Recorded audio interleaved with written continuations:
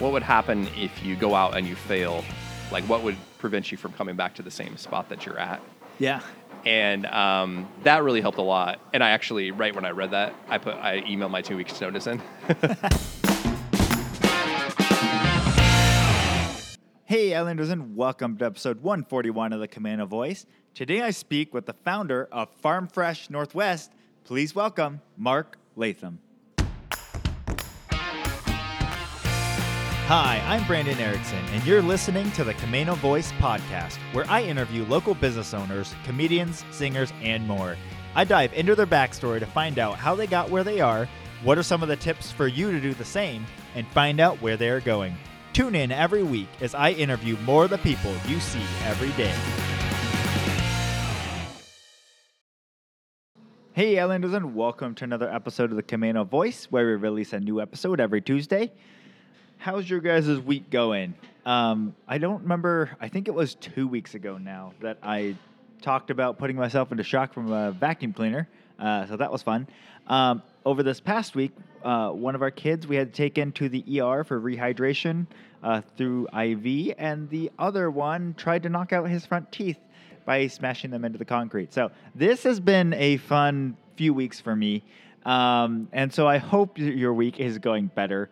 As I record this right now, the sun is trying to shine through, and so I am also hoping that winter is finally over and that we are starting to really turn that corner into summer. So with all that being said, here we go. Anyways, like I said, I hope your guys' week is going well. So today I'm interviewing Mark Latham, who is the founder of Farm Fresh Northwest. And if you haven't heard of them, they are a meat delivery company. They deliver fresh ground beef and steaks and all sorts of other meat options directly to your door. And it's actually delivering meat that their family, not Mark's family, but his extended family, produce from their own beef and other animals that they slaughter. And it's just an extremely high quality, delicious meat that you can get delivered straight to your door. So you don't have to worry about going through the grocery store for it. You don't have to think about it, because I don't know about you, but for me, a lot of times I will end up going to the, being like, oh, a steak sounds great, or, we want hamburgers tonight. But then you don't have the meat with you, so then you've got to go run to the store and hope that you get good quality and all that stuff. They take care of all that for you because it delivers straight to your door. And throughout this podcast, I was like, I'm getting hungry for a steak. That's what I was thinking about. So, but he goes through kind of what a lot of business owners go through. He talks about this whole evolution of basically working in a day-to-day job and doing that, and then eventually coming to a point where he's like, I feel like I could do this on my own and do well. So why don't I do that? And finally kind of hitting that wall of being like, I'm just going to go out on my own. And so, I always find that fascinating, these people that have grown businesses from nothing and turn them into a very successful business, and especially when it comes to great products and good meat. I love meat, so I'm always up for that. So we get into all of that and more, a lot of the business lessons he had to learn along the way, some of the personal growth he had to go through to become who he needed to be able to run a business like this. And kind of where they're going from here. So we get into all of that and more. And stay tuned, because at the end of the episode, I will have a promo code that you guys, my listeners, can use to get a discount on your first order. I think that's how it works. And so be sure to look for that. It's also going to be in the show notes, so be sure to look for that. So anyways, without further ado, here's my conversation with Mark Latham. Hey, Islanders, and welcome to another episode of the Camano Voice. Today I'm here with the founder of Farm Fresh Northwest. Welcome to the podcast, Mark Latham. Thanks for having me. Really appreciate it. So before we get started, tell us a little bit about Mark. Well, I grew up Eastern Washington, okay. About 2 miles from the Snake River. And my family homesteaded there 1900, so wow, we've been there a long time. And grew up there, didn't really know anything different. And but it was nice. We were a long ways from town, which is unique. Yeah. About 25 minutes to where I went to like middle school and high school. Wow. 30 minutes to Tri-Cities where like the grocery stores and stuff were. So it was unique, and but it was nice because you have space to roam and ride four-wheelers and all that kind of thing. Yeah. So Nice. wouldn't change it for anything. Yeah. But you did feel, you kind of feel isolated. You're not running down to your friends or anything like Way that. out there. Did you have a lot of like friends and stuff that were kind of in that area as well? Well, I mean, yeah, we had friends, but it was like 5 miles away would be like the closest one. So we rode our bikes down there a couple times, but it was usually like having to coordinate to drive, parents driving there or whatever. Yeah. Yeah, so definitely unique compared to what most people, grow up with. But yeah, my grandpa farmed wheat there, and it actually went into CRP, which is a preservation program, crop reduction program back in the 80s when I was 2. So I didn't really get to experience the entire, harvest season and all that. But he still had cattle and pigs all while I was growing up. And Yeah. so we kind of got that side of farming. Yep. Very cool. And you said, I think on your website it says the farthest records you guys have is like 1904 that you guys homesteaded there? Yeah, I think. Well, I'll have to check with my dad. I think I put in 1904. I think it might have been 1900. I'm not 100% sure. Okay. But it's been. I was the 6th generation. Wow. There, and so I think it was my grandma's grandparents and possibly their parents that came out originally. That's crazy. Like, Yeah. it's rare to interesting. find 100-year-old homesteads in this area. Right. Yeah. Well, I mean, Washington was only 1889, so Wow. yeah, there's just not that much history here compared to if you go back east. Yeah. Wow, that's so cool. So yeah, it's unique. Awesome. Do you guys have like family stories and stuff like that you have that's passed down from generations, or? Yeah, there is a little bit. I've kind of been more curious, the last few years, and asked my grandma questions before she gets, too old to recall everything. But yeah, it's just a lot of the things that they did. Oh, I asked her when they got air conditioning a couple months ago, and because the summers are so hot there, Yeah. getting over 100 a couple weeks out of the year, and she said that they got it after she got married. So it was like in the early 60s or late 50s. Okay. And so all growing up, Oh, and my I was like, word. what did you guys do to get out of the heat? And so she said they would just like sleep outside under the tree or go down into the basement. But people were definitely much tougher Yeah. back then. I mean, I can't imagine living in 100-degree weather without any AC to go to. Yeah. And then they would ride down on the horses. They'd get water out of the river for their animals. Mm-hmm. And so they would drive down there in the wagon, and then they jump out in the river to Okay. cool down. Wow. So stuff we take for granted, Yeah. is, yeah, it's pretty amazing how resilient they were to just Yeah. live in the desert and put up with that. Yep. That's awesome. And so you've got, like you said, your 6th generation of living there. So you planning on continuing that on long term eventually? Well, no, I mean we're over here. My wife's a West Sider, so I'm we're at Stanwood out by Lake Goodwin. My grandma just moved in to a nursing home, Okay. and so one of my uncles is still there, but nobody. We were my parents were the last ones to kind of move off, besides my grandparents. Okay. And so I don't know if there'll be another generation that goes back. Yep. But my dad and uncles and aunt are planning on keeping the land, so Okay. that's a good thing. Nice. So. Very cool.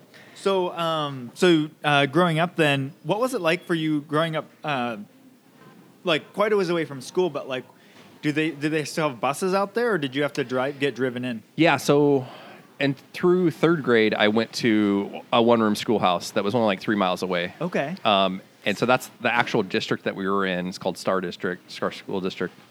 They had their own buses. Okay. And so like they were all like the short buses. We would go to school, but they would also take us into middle school or high school and you could either go to Colotis, Connell, or down to Pasco. So you Okay. had 3 choices because there was no middle school or Okay. high school within the district. Yeah. Because it was like one-room schoolhouse, 12 kids or whatever, K through 6. So Yeah. first 3 years at Star, and then I went into Connell, which is it's still a small town, but it's like 3,000 people. And, Okay. so it was like 25, 30-minute bus ride to school, and longer coming back because we took the other kids would go home first. But you get a lot of time to dream and do your homework. Yeah. if you didn't do it at home. I didn't mind. We were so used to driving everywhere. Yep. You go to church on Sunday, it's 25 minutes. School, anything in town, grocery store, 25 or 30 minutes away. Okay. So it was just normal for me. Yep. But it is much different than what most people, Yeah. are used to. Yeah. Very cool. So, as you're growing up in kind of this environment, what were you thinking as a kid? Were you just planning on continuing on like what your parents and grandparents had done, or were you looking at other opportunities or different things? Other things, because when you grow up, well, especially nowadays, like you don't see any future in farming or livestock in general, because everything kind of had shifted to like factory or large farms. So even back home, like a lot of the smaller farmers, it's they sell off to a neighbor, or some of them are like still own it and lease out their ground. But tractors got so expensive, to operate a farm got so expensive, so everyone had to have more acreage, whether you're in the dry land or irrigated. And so if you wanted to farm, you had to have a lot of land. And farming's a weird thing because sometimes there's years where they don't make any money. Yeah. Yeah. So it's not like a desirable adventure to go on, Right. Unless like you just love to do that kind of thing. So Yeah. there was no like thought of, it was always like, it's great to grow up here. We showed pigs at the fair, had the livestock, but it was never like, oh, I want to, expand this or grow this. Yeah. Because it wasn't like an opportunity, or you didn't see an opportunity for that. And I think part of that's like growing up in I was born in 86, so growing up in the 90s, early 2000s, everything really shifted strong towards the big supermarkets. You go to one store, the super Walmarts and the super Targets and all that, go into one store to get everything. Yep. And people weren't necessarily looking for stuff right from the farm. Yep. Until much later. Yeah. You start to get like it's kind of circled back around a little bit. Yeah. So I think it was the timing of things of like, at that time, if I had seen somebody like selling their meat, or doing, or even produce or whatever it is, kind of the model that we're doing now, it probably would have sparked something. But at that point, there was nothing really going on, and the demand. Yeah. Everyone was more about the convenience of they loved having everything in one store. Yeah. And we had shifted, our whole culture kind of shifted away from, back in the 50s, 60s, 70s, having multiple different stores that you would go to for different things. And, so I've thought about that, over time, and it was never a thought really that there was a future here. Yeah. It was more just like learning the lessons of farming and seeing something grow and harvest and that kind of thing. There's lessons there, but I always thought I would have to be taking those lessons and putting them towards some other type of business or, work that I'm doing. So, Well, and something that I've been learning about more recently is really that, like if you're a really, really small farm, you can make a little bit of profit because you kind of can run it and you can generate some, and you don't have like these massive expenses because you're not doing these massive things, and you're selling your things at a little bit higher price because they're locally grown. Yep. And so you've got that ability, but then you can only get to this certain size. And then there's the mega farms, which are these massive farms that just have, all of these people that come in and work and, do that year in, year out. But you kind of have to be in that. You have to have already been born into that and like know that that's what you're doing. This medium range, maybe similar. It's a parallel path to like middle class right now. But like, Right. it's that thing of like, if you're in the middle there, like it's too expensive for you to actually make profit from. Because yes, you have these years where you just make nothing and you actually go negative by a lot. Yep. Because when things go wrong in a farming, it's not like, you're a couple 100,000 or you're a couple thousand below the line. Like you're big chunks down. Right. But what do you, I guess in that, because you've seen that community and you've lived in that, do you see a path forward through for those people, or is it just kind of like get out and change it up? Or Yeah, that's kind of interesting. I mean, up until the last few years, probably everything has shifted to like bigger and bigger. Like all the farmers over there are running, and most of them are commercial, row crops. Like most of the guys I grew up with, and all the families around there. And like equipment's so expensive, land has become so expensive, even farm irrigation land. It's almost impossible to start. Yeah. Unless you have the land passed down to you, then Right. you can kind of make it. And even then, it's really expensive. So obviously, commodity prices are up a lot this year, and probably will stay high for a while, which will give opportunity for people to make it. But yeah, I don't know. I think it's just going to continue to go down that path of larger and larger farms. And most of the big farms are still run by families. Yeah. I mean, there's a few that are,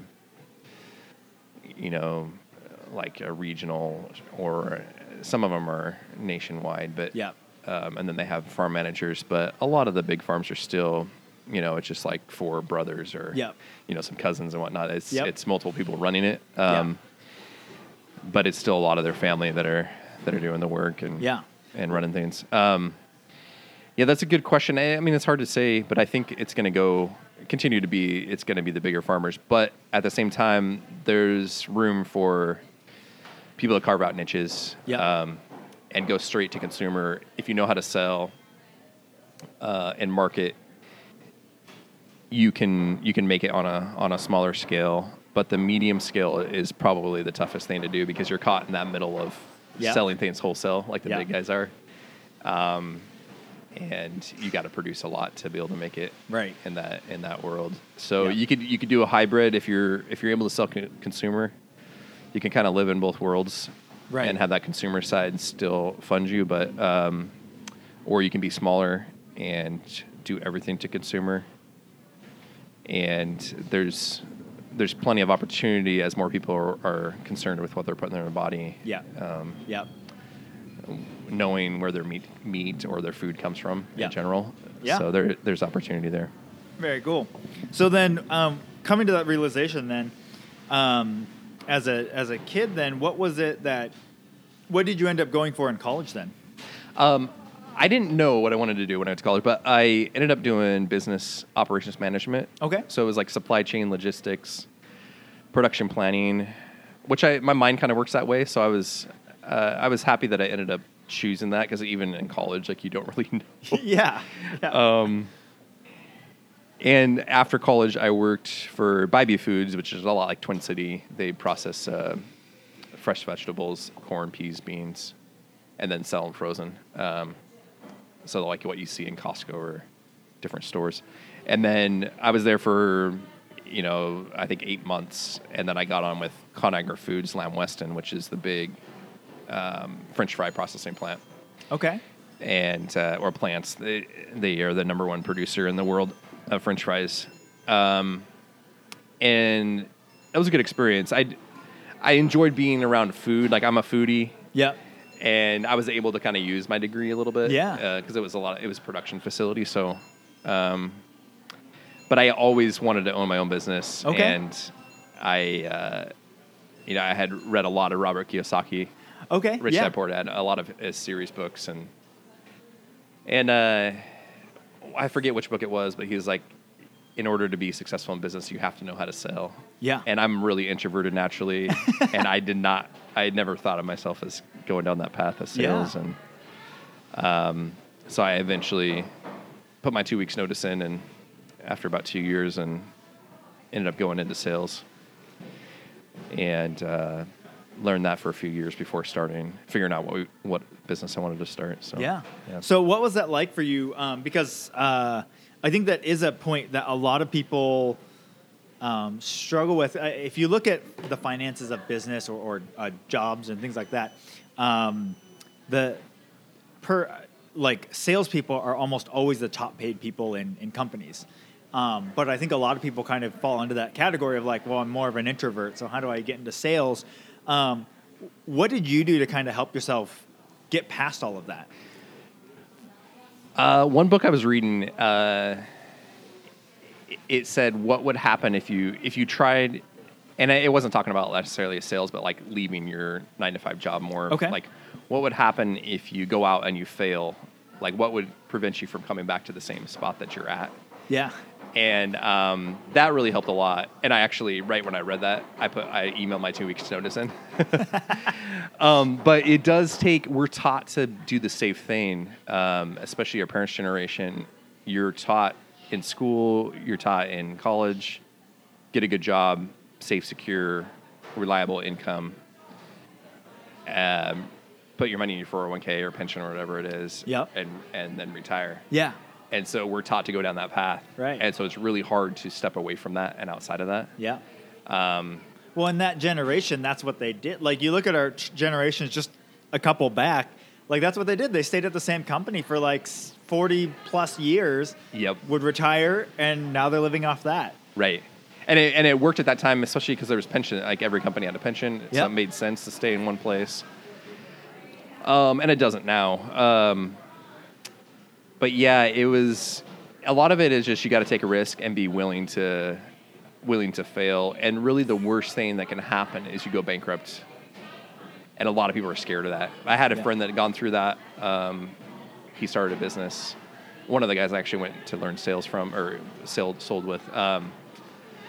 And it's not the end of the world, you know. Yeah. So if you're not afraid to take some risk and be willing to worst case scenario, and kind of run that through your head, like I could go bankrupt if I'm not successful, and at the end of the day, it's not going to end your world to go bankrupt. You can just restart. It makes it a little bit harder, but I always felt like we're in America, and we have the freedom to do what we want to do with our lives, and so I couldn't live with myself just going and working for somebody else for the rest of my life. Yeah.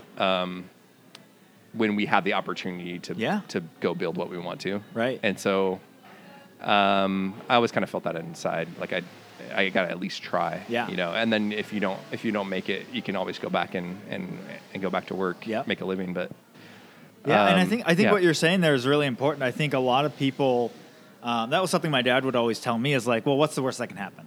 Like, just get to that, and and I've read it in more business books now. It's like a lot of them will actually tell you, like, no, like, not just say, like, well, this is the worst that can happen, but, like, play it out.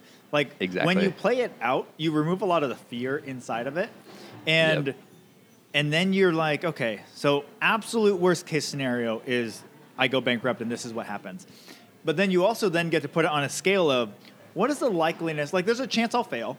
There's a huge chance I will fail because I'll fail in little things along the way. Right. But what is the chance that I will fail so badly that I will end up there? And you realize that's very, very far down the road. Yep. And even if you get to that point, you can recover. Yeah. So once you start to break down fears and it's not an unknown, it makes it possible to actually push through that. It really is. And I mean, the fear of failure is the biggest hindrance for everybody. And when I got into sales, it's talked about a lot because I was knocking doors selling home security, and you're facing failure every day, dozens of times.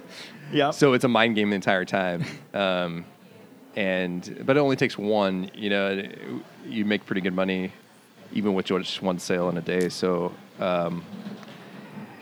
it's a lot of mental strength, and that was the most influential. It changed my life because it stretched me a lot. Just talking to people all day was exhausting when you're introverted. but I knew I needed to do it, and what I learned from it, if you can sell door to door, you can really do anything. Yep. You can sell anything. You can do anything. You're treated terribly by a lot of people, but it's good because it makes you tougher. Like you Yep. can face anything, and then you just learn to overcome objections, overcome fears, and everything on a quick scale, and then just when you do have a success, like you're meeting somebody for the first time ever, you're a stranger on the door, and then 45 minutes later they're signing a 3-year contract or 5-year contract or whatever, and you've built up a ton of relationship. A lot of times people open up. You know a lot about them, they know a lot about you in a short amount of time, and just build a relationship or build camaraderie or build a rapport in a quick amount of time is really a really valuable lesson that you can't just learn anywhere else. It's helped a lot. Probably the most out of anything along the way. Yeah. So as you were selling these things and you got to that point where you felt like you had enough confidence and everything, what kind of drew you into the direction to start Farm Fresh Northwest? So I always, my sister married a farmer in Eastern Washington, back close to home, and they had an asparagus stand, and they sold other things. Ended up turning it into like a fall festival, but I always thought like, man, it's so nice that they have like product like right from the farm to sell, because it after it takes a lot to sell. I did home security and solar. It takes a lot to convince people to move forward with either of those things. Like you're pulling teeth, and then they're like, you're at an asparagus stand, and people are just like driving up because they want asparagus that's picked like that day. Or any products from the farm. And I was like, it'd be so nice to have something like that, like that you produced or whatever, that you could sell. And it never even clicked that, my grandpa's had beef for so many years. And I never think about that as like a valuable item, because it's just what we grew up with. We didn't know it was special. But then, so my wife, I think we were engaged at the time, and her parents wanted to get a half a beef because they hadn't done it in a lot of years, and so they got it, and then to them the flavor was incredible, And I didn't know that it was like people in the city or people that haven't had from the farm in a while.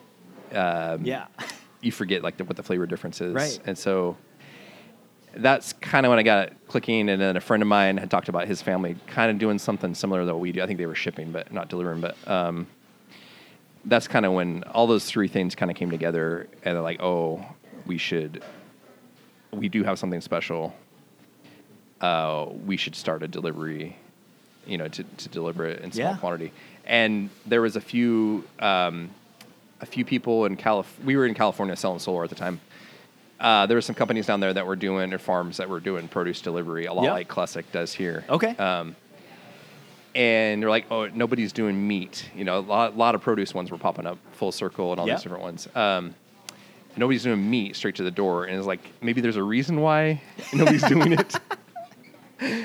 Like, we feel like it's a good idea. Everyone we talked to thought it was a great idea. And so, we started probably about a year and a half, like ahead of time, like working our way to get back up here and get it going and figure out how to make it happen.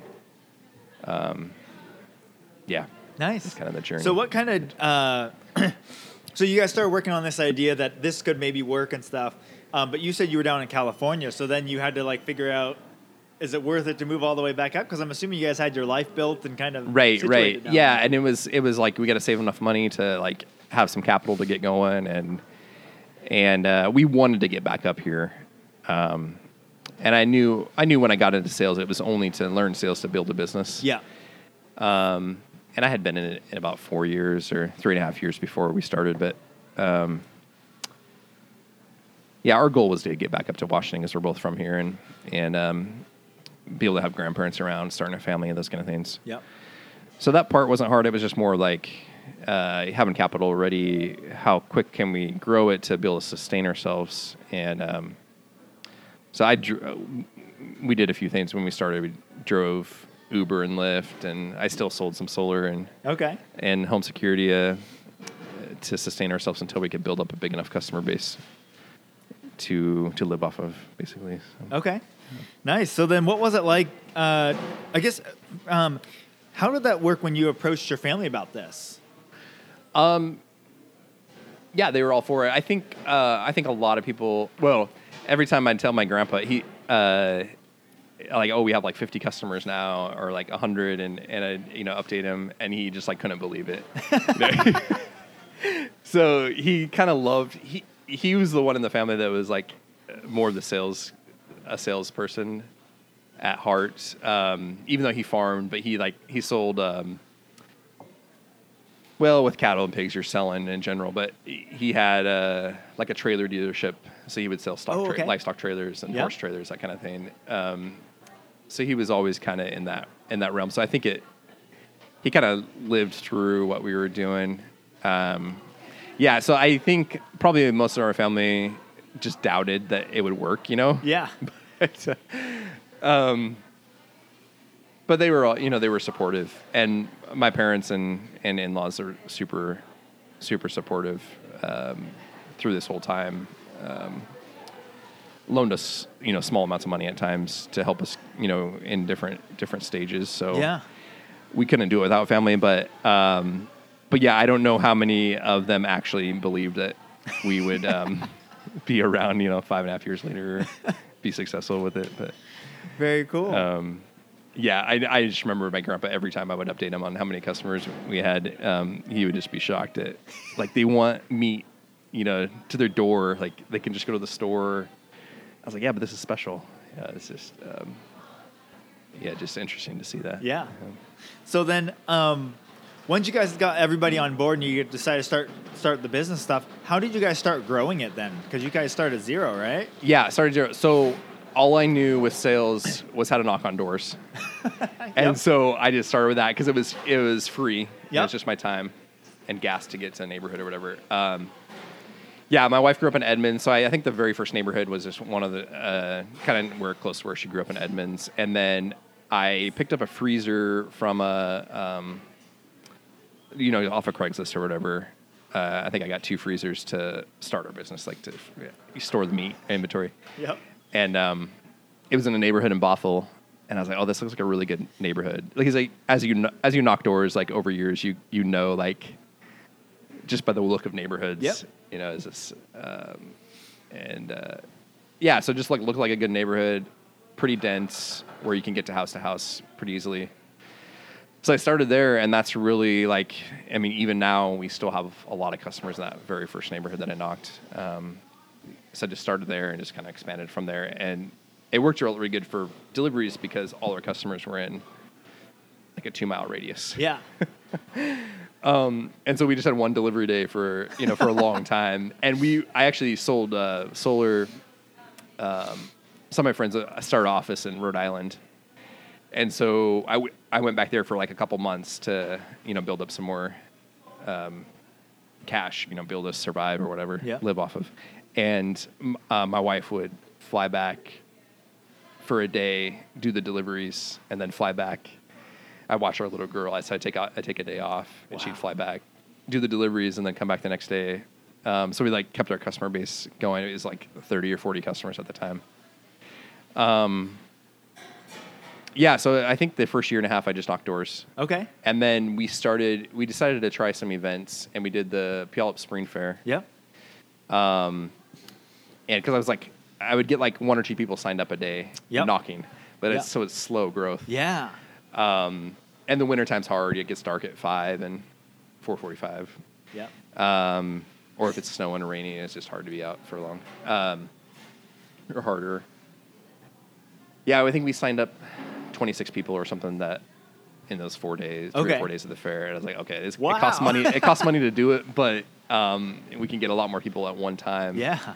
And so then at that point, we started doing a lot more festivals, Taste of Edmonds, different home shows. We did a lot of, and then started getting into farmers markets as well.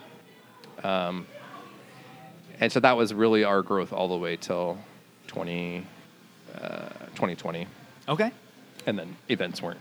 Yeah. Events weren't going on. Shut down. So Yeah. So then, Yeah. As you guys were slowly growing this through events and things like that, like, it's one thing to have 40 customers that you can all run through in a day or a couple of days, but like, what happened when you got to that breaking point? When there was too many? I mean, I was just like working all the time. So, I would put packages together.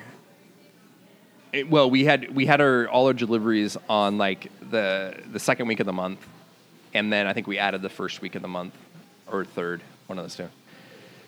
So during like those 2 weeks, my life was just like constantly. So I'd go do deliveries. I will put packages together, go do deliveries the next day, and then I'd come home, and then from like 6 or 7 until like 1 in the morning or 2 in the morning, I'd be putting packages together for the next day, and then like just restart. So, and then we didn't have we have a really great system now for like inventory and orders and all that. But we were like piecing it together, and there wasn't much software available like in 2017, 2016. Yeah. So we would, it would be like an Excel, and then we would download it into this Geo, I forget the name of it, but you could put it where it would plot like a route, Yep. or at least plot it on the map. And then my wife was a UPS driver for a few years. She would like go through and try to make it, most efficient route. And then we would have to go back and put the packages in that order. It took so much time compared to what we're doing now. A lot of time, a lot of work, a lot of hours. Yeah. But we eventually got a driver. And then I just could focus on putting the package together and responding to customers and that. And then 2020, it got pretty crazy. And, what happened there? Pretty chaotic. Well, luckily in January, I'd hired a guy to help me do put packages together. So that was super helpful. But our last event was the Flower and Garden Show. Yep. In Seattle, and then they kind of shut things down after that. And so I wasn't quite ready, but I decided to turn on the Facebook advertising because I was worried there was going to be a recession following. We're like really close. Like, let's gain customers now while we can. Yeah. But things just took off like crazy when like stay-at-home order hit, and some of the production plants got shut down in the Midwest, like for beef and pork. Okay. Because of outbreaks. And we basically gained too many customers at once. I mean, it got insane. Yeah. I had to shut off advertising, and we played catch up for about 4 or 5 months until our butcher could catch up. And so that stretched us, and figuring out that the systems we had in place were not sustainable to like scale at any level. So Tobin started helping us out on the back end of making things more efficient and getting a system that can handle more customers. But we made it happen. But it was a little bit chaotic. A little crazy there. Yeah. Nice. So then as you were doing that and then you finally kind of optimized some of your system working with Tobin and stuff on that? Yeah. Yeah. September of 2020, I think we got the system put in.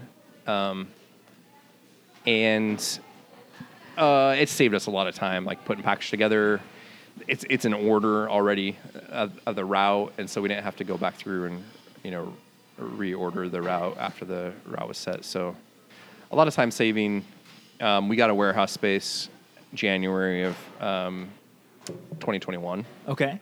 We were out of our garage up until that point. Oh my word, that's crazy. So we had like 15 stand-up freezers, like regular, in our garage, and then a small like 8x8 walk-in right outside, and it was pretty packed, and not really set up like efficiently. So now the warehouse space has helped with that. A lot of changes like from where we started. You think back or like look back, and it's come a long ways. Yep, it's kind of fun to see. Yeah, no, that's awesome. And then, as you were going through all of these different growing pains and stuff of building this business, what are some of the biggest like learning moments that you had along the way? Well, that challenge in 2020 was definitely one where it's like, okay, we can't because up to that point, it was like, you would just want to like, oh, if we could grow to this amount, like it'd be great. But you don't really know until you like get tested, like until you test your systems that you're doing, and like, yeah, okay, this is not scalable. That was one. Another one, I think, with any business is like cash flow and knowing, because the hard thing is like, well, starting out, we didn't have any data on like how often is a customer going to get an order. Yeah, 'cause we deliver monthly. But they can do it every other month, every 3 months, just one-time orders here and there. People move out of state. People, decided it's not the right fit for them or whatever.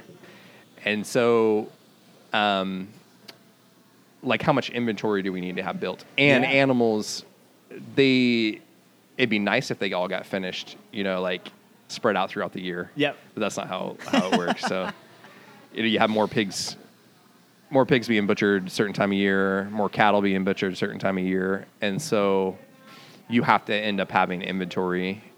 Yeah. What are typically those times of years that cattle and pigs are finished? Well, it just depends on when your pigs are born. Like you could technically spread it out, but then you don't really want to have, like right now we had pigs born, 3 litters born a month ago. And then one was a little bit late, and she had a litter 2 days ago. But so now we're 6 months out from when those are going to be butchered, but they're going to be butchered all about the same time. Okay. So, so you basically have that cluster of a couple months worth of inventory at once, or 3 or 4 months. And then same with cattle. Like my dad's cattle, they calve in mostly February, March. Okay. And then a few come in April. So, and they take 16 to 18 months to finish. Okay. And so they're all getting finished within like a 4 or 5 month time span. Okay. So early on, I knew we would have to have another farmer for beef, just because my grandpa didn't have that many cows. Yeah. And then just the time, like you don't want a beef can hold like 2 years in a freezer, just like if somebody buys a half, but we try to, have it where it's not storing for more than 6 months. Yep. But so the other rancher that we use, he actually feeds for us, so they all get fed the same way. Nice. But he has calves that are born different time of year. Okay. So it balances out. Nice. He's got fall calves. So, and then you have that 16 to 18 month. A calf born in March, or all your calves born in March, they're going to finish, over a 3 months. Time frame. So you have that natural spread. Nice. Yeah. Very cool. So now that you guys have kind of put some systems into place and things like that, how far out do you guys deliver? So we deliver from the border to Tumwater.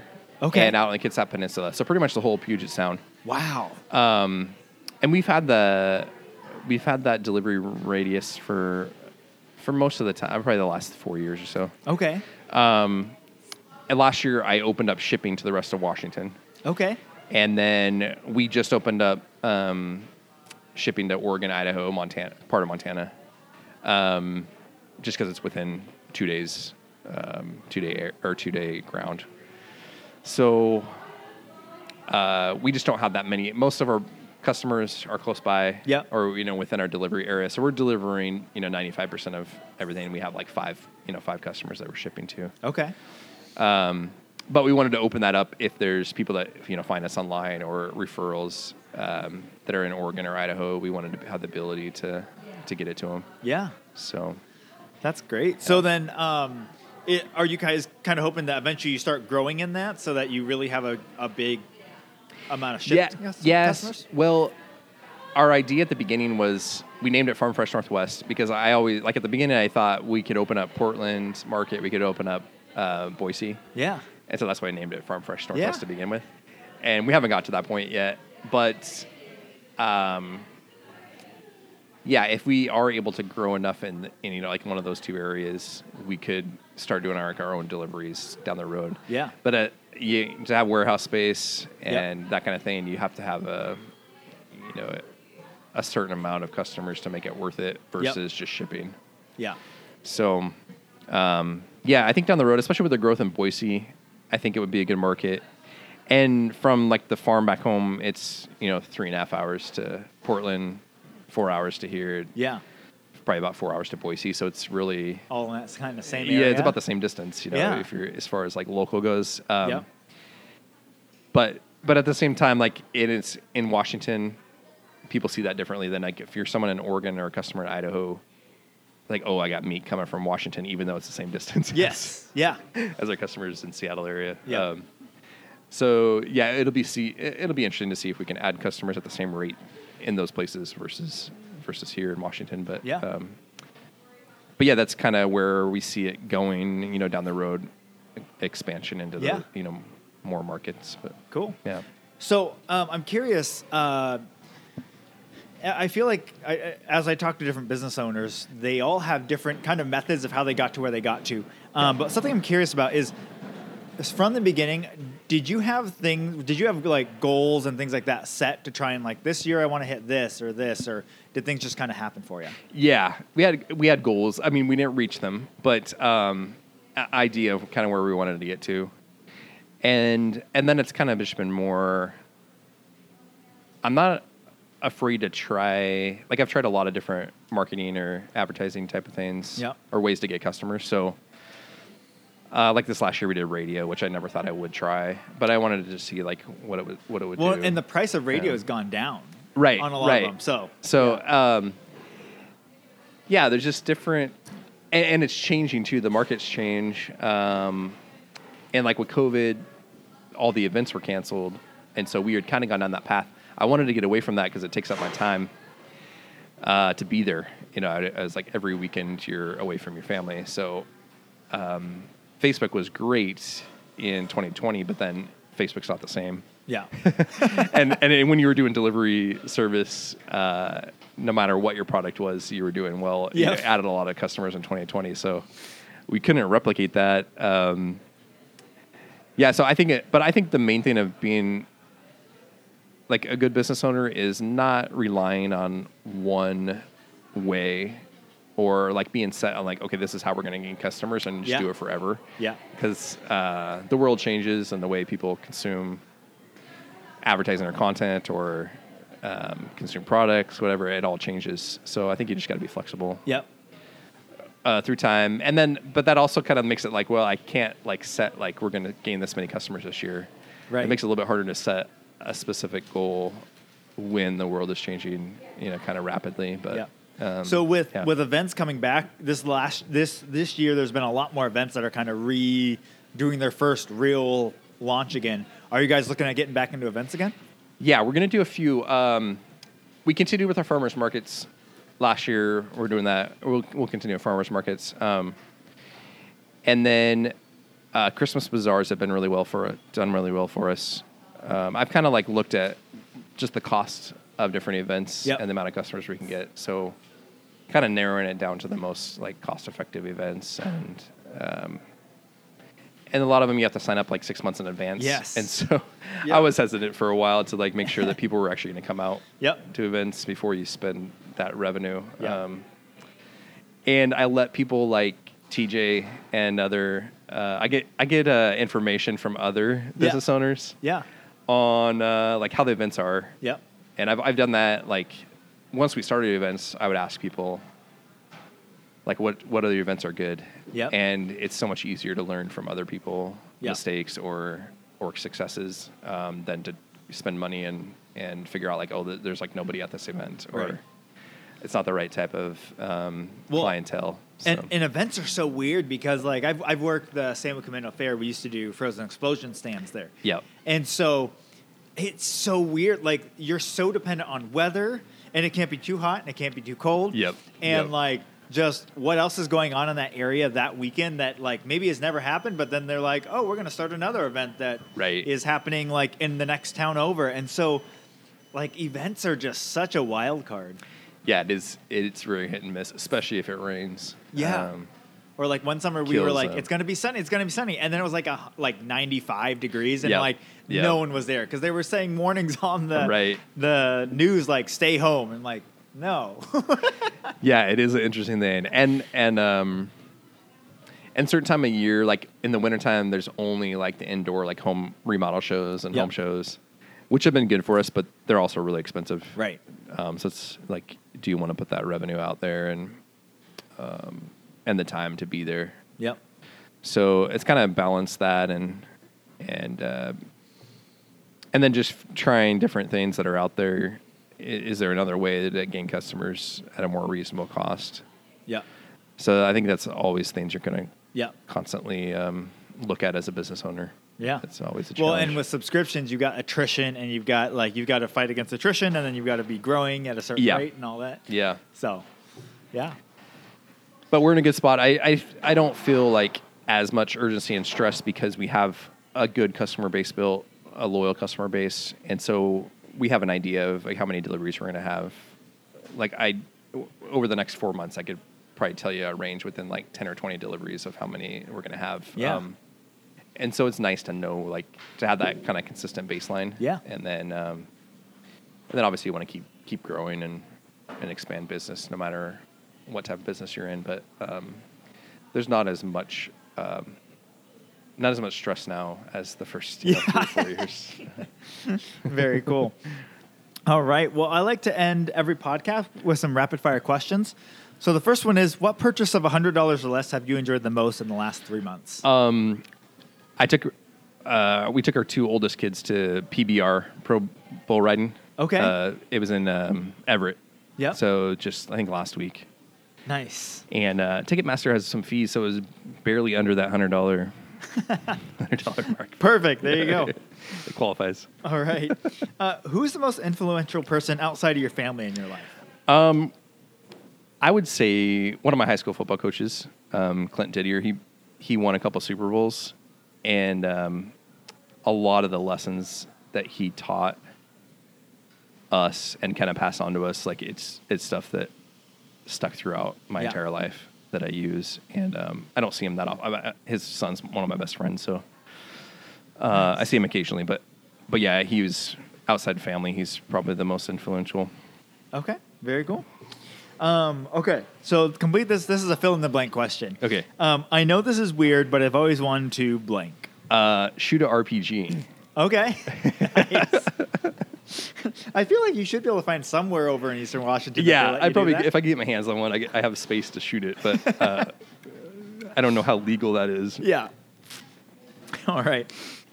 Who's an interesting or fascinating person in this community, or just in general, that I should interview next? I think you should interview Derek Feckus. Okay. Very cool. And then lastly, what piece of advice would you give your 20-year-old self? To get into sales as soon as you can. A lot sooner than I did. How old were you when you started doing sales? I think it was 26. Okay. Yeah. Yeah. That's still pretty young. Yeah. I was just, when in the office, there was a lot of guys that were, 18 or 19, just starting college, and they had such a huge head start on that world. So. Yep. All right. And lastly, before we go, where can people find you on the socials, on websites, all that stuff? Yeah. So we're on Facebook, Instagram, Twitter, at FarmFreshNW, and then online, all the ordering and everything can be done online, northwestfarmfresh.com. All righty. So. Awesome. We'll have all those links in the show notes for sure. Perfect. All right. And thank you so much for joining me on the podcast today. Thanks for the time, Brandon. Appreciate it. All right. All right. And Islanders, I will talk to you on the next one. Well, a big thank you to Mark Latham for joining me on the podcast today, and thank you for listening. And just like I promised at the beginning of this episode, I have a promo code for you guys. The promo code is Camano, just Camano spelled out, C-A-M as in Mary, A-N as in Nancy, O. And if you put that in at checkout, you will get $15 off your first order with them. So again, that's Camano at checkout. Yeah, so I'm super excited. This is the first time I've ever done any sort of advertising or promotion through the podcast. So it's very exciting. Anyways, be sure to use it so that we can keep the show going and get maybe more sponsors in the future. So anyways, thank you again for Mark for joining me on the podcast. And if you want to find out more about this episode, anything that we talked about, or find more episodes, you can go to CamanoCommons.com/podcast. That's CamanoCommons.com/podcast. Thanks for listening and see you next time.